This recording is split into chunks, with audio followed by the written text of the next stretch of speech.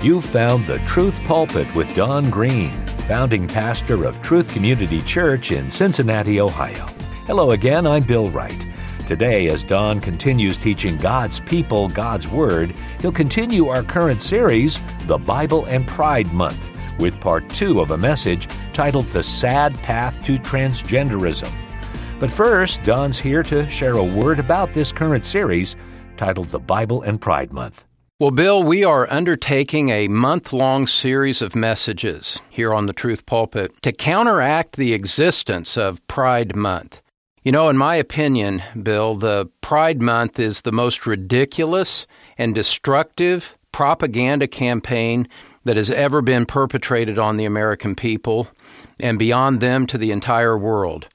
It started with the acceptance of homosexuality, moved to the mandated acceptance of homosexual marriage, from there to the promotion of transgenderism, to the infliction of transgenderism on children, to the current grooming of children through the appalling existence of drag queen hours.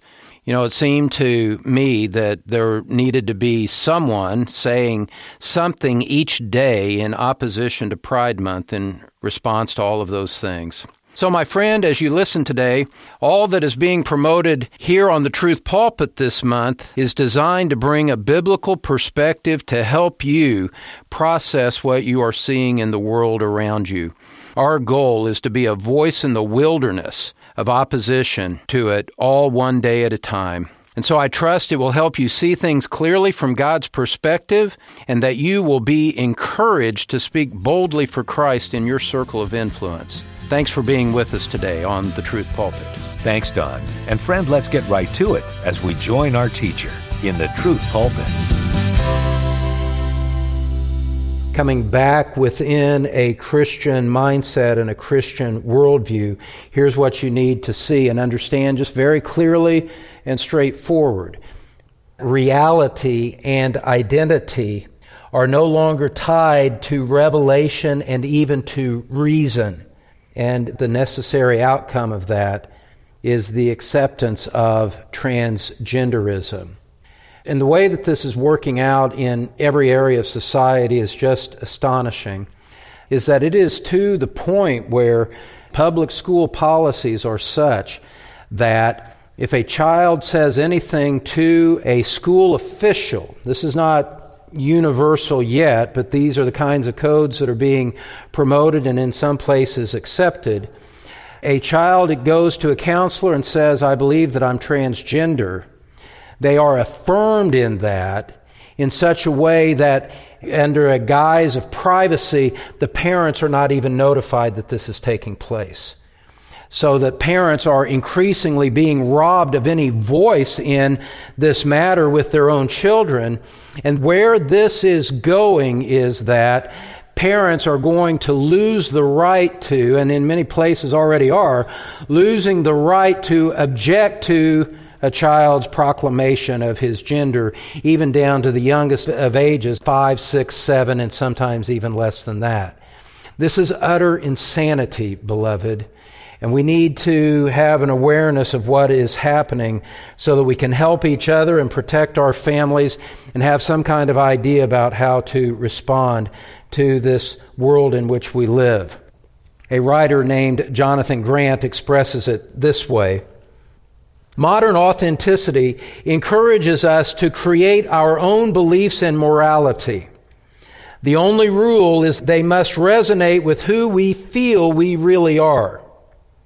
The worst thing that we can do is to conform to some moral code that is imposed on us from outside by society, our parents, the church, or whoever else. It is deemed to be self-evident that any such imposition would undermine our unique identity. The authentic self believes that personal meaning must be found within ourselves or must resonate with our one-of-a-kind personality, end quote. He's being descriptive, not an advocate there.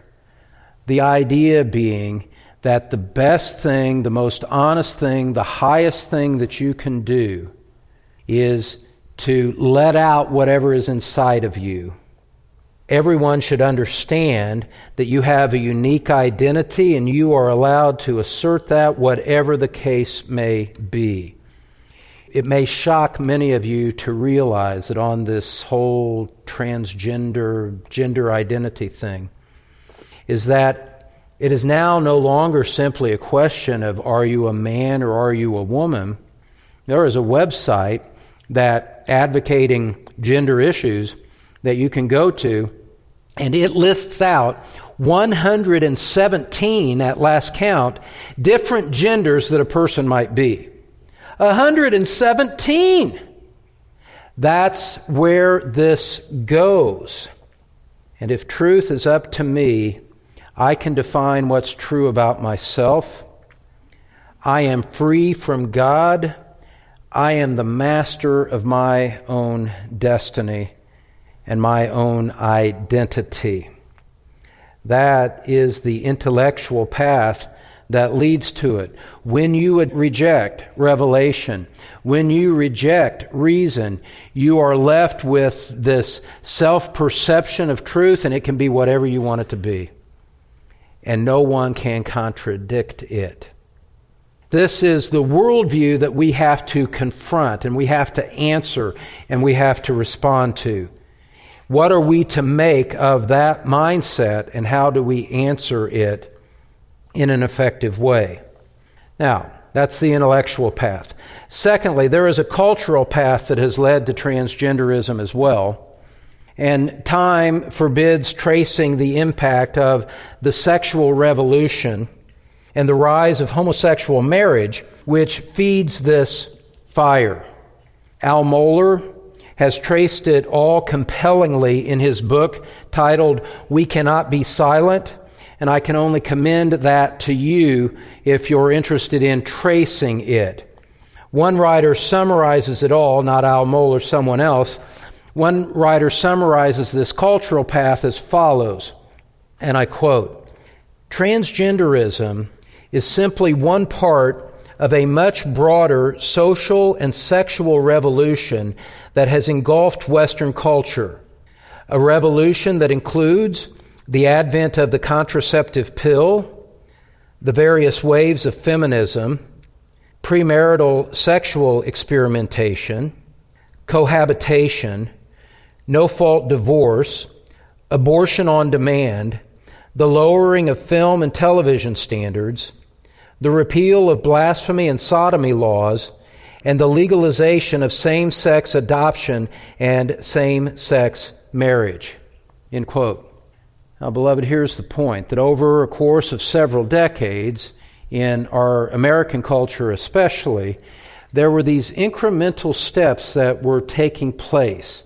A few years go by, another one, then another, and just what I'm wanting you to see is what I said at the start, is you have all of these gradual incremental steps like you're walking down into a basement.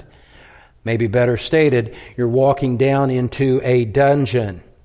And all in the name of freedom, all in the name of constitutional rights to privacy or whatever the justification may be, but all being steps that are stepping away from or stepping against revealed biblical morality.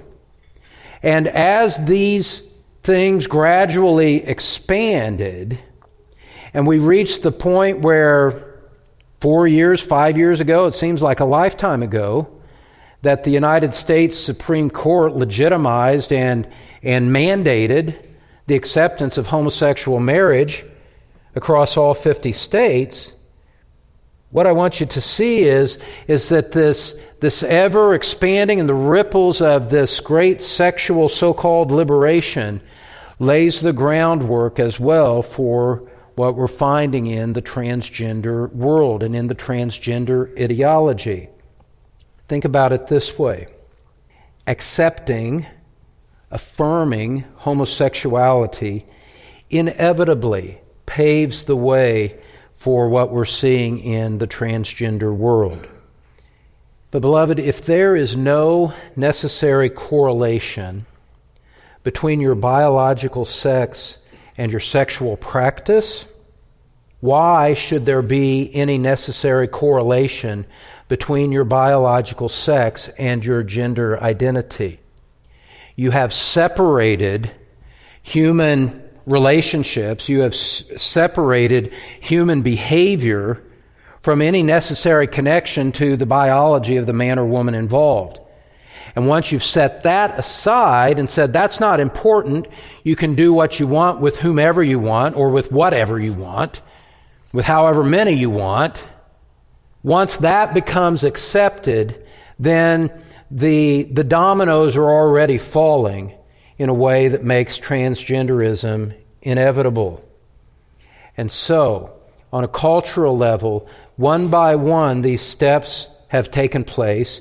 You could say one by one, the dominoes have fallen, and we have arrived at a place where 50, 60 years ago, they weren't thinking about this when this was all set into motion in the sexual revolution of the 60s. No one was anticipating this outcome, but it clicked the first domino and everything started to fall along with it. That is the problem. Philosophical trends over the centuries, beloved, and incremental steps of sexual license have led us to this place that you and I find today that most people call the realm of freedom.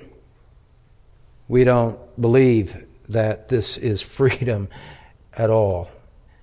A spiritual tsunami has reached our shores. Its forces lie deep in the ocean of the human heart. And that's what I want you to see, that there are forces at work in the human heart that have shaped the way that men think and the way that men behave that goes far beyond people cross-dressing or asserting that they have a different identity than what their body would suggest is real. What I want you to see is that this is a symptom of something else. This is the outcome of greater things that have occurred leading up to it. Just as the tsunami hits the shore with enormous force without much prior warning, that's where we find ourselves here today. I want to answer this question. What shall the church do? What shall the church do in response to this environment in which we live? We're standing on the beach and the tsunami has hit us. What are we to do? Well, we're kind of getting into the game a little bit late here. The compromises that took place over the past decades in the cultural realm, we are inheriting the whirlwind of things that other people have accepted and yielded on in the past. And we are left to deal with the consequences of it. We as biblical Christians, those devoted to Christ, those devoted to truth, what are we to do in response to this? Well, what we must do is recognize the nature of the battle. This is about more than individuals who struggle with understanding who they are. And so often the discussion in Christian circles starts with a transgender individual and says, we have to find a way to minister to this person. Well, I think that's a totally misguided approach, even if it's well-intentioned. We need to understand, how did this ever come to pass? What is it that justifies that in the mind of so many? How are we to understand this? And what I think the reality of it is that the church must assert truth in a fundamental clash of worldviews. This is a fight to the death. This is a colossal, titanic engagement. This is a battle of colossal proportions that far transcends the less than 1% of people in the population who identify as transgender. This is a clash of worldviews of monumental consequence. We are dealing with the very nature of how truth is asserted and how truth is understood and how truth is believed. We cannot Christians cannot yield to the transgender ideology at all because it's premised on a subjective approach to truth. If we do that, we have surrendered Christianity. Because truth is objective. It is found in God's Word. It is absolute. There is no compromise to be had here. This is a fight to the death. This is a different kind of world war. What's our response as believers? We're calling men to repent. But we're calling men to repent of more than transgender behavior. We are calling men, the church must call men to repent of the very way that they think, of the very fundamental worldview that they have adopted until now. We are not simply suggesting that these facts ought to be interpreted a little bit differently. We are saying that their thinking is wrong, their thinking is ungodly, their thinking is corrupt, and they have to repent of everything that informs their mindset and their worldview. They must repent of their autonomy and consciously submit to Jesus Christ and to His inerrant Word, and to exchange their self-centered, self-justifying way of thinking and come humbly, as Scripture says, to humble themselves and to come to Christ and to come to Scripture as though a little child, to receive Christ and to receive His Word as Lord and authority over not only their lives and their behavior, but of the very way that they think. That is how fundamental the conflict is. And any Christian response to transgender ideology that falls short of this is inadequate and is doomed to failure. Now, with all of those things said, let's end on a few scriptures here. What you and I have to understand is that ultimately this is a supernatural conflict that we are engaged in. Look at 2 Timothy chapter 2, verse 24. The Lord's bondservant must not be quarrelsome, but be kind to all, able to teach, patient when wronged, with gentleness correcting those who are in opposition, if perhaps God may grant them repentance leading to the knowledge of the truth, and they may come to their senses and escape from the snare of the devil, having been held captive by him to do his will. The transgender ideology and those who embrace it are under the captivity of Satan himself, and they need to be confronted with the truth. They need to be called to repentance, to turn away from all of that so that repentance would lead them to an understanding and a knowledge of what is true. As we make those assertions, as we make those appeals, we realize that we are dealing with more than a cognitive understanding of factual matters. We are dealing with those that have been spiritually blinded by a supernatural force over which they have no control. The only answer, the only power in a realm like that is the Spirit of God taking God's Word expounded to people and opening their eyes. God has to do a work here. The Holy Spirit has to help us. We cannot simply argue people out of this.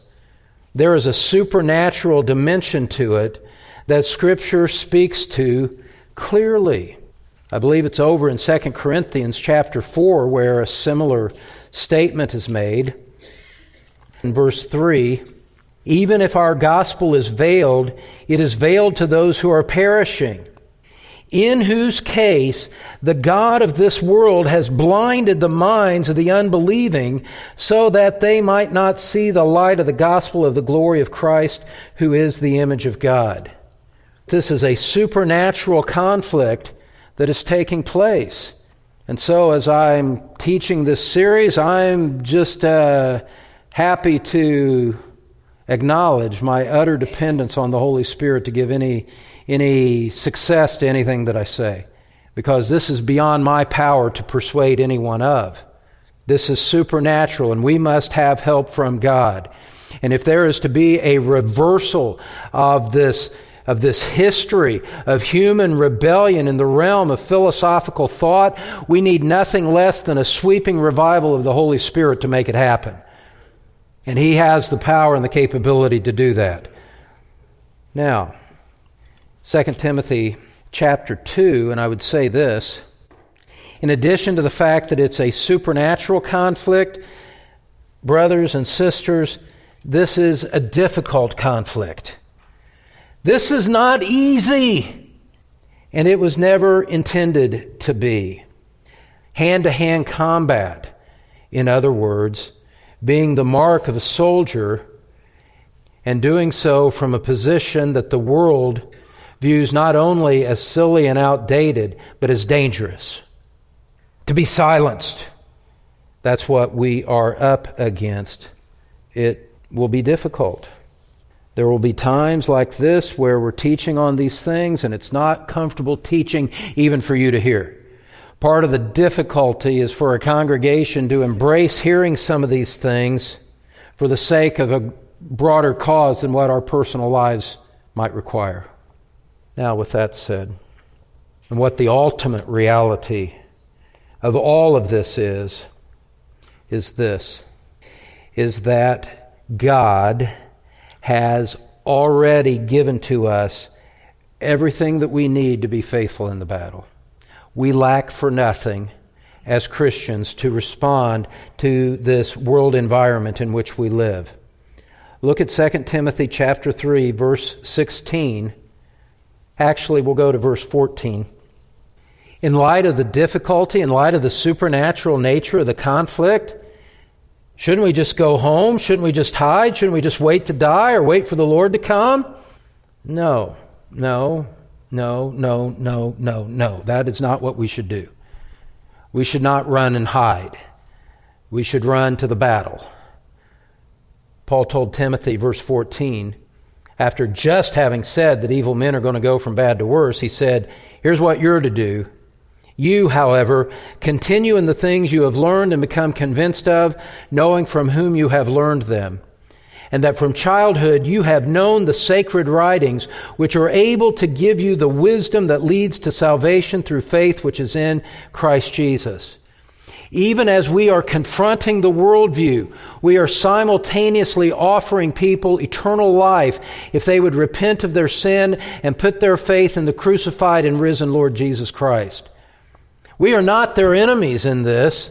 We are their best friends because we are offering them deliverance from the snare of the devil and deliverance into the kingdom of Christ where there is forgiveness of sin and eternal life and real truth. And Scripture is sufficient to lead people to that knowledge of Christ.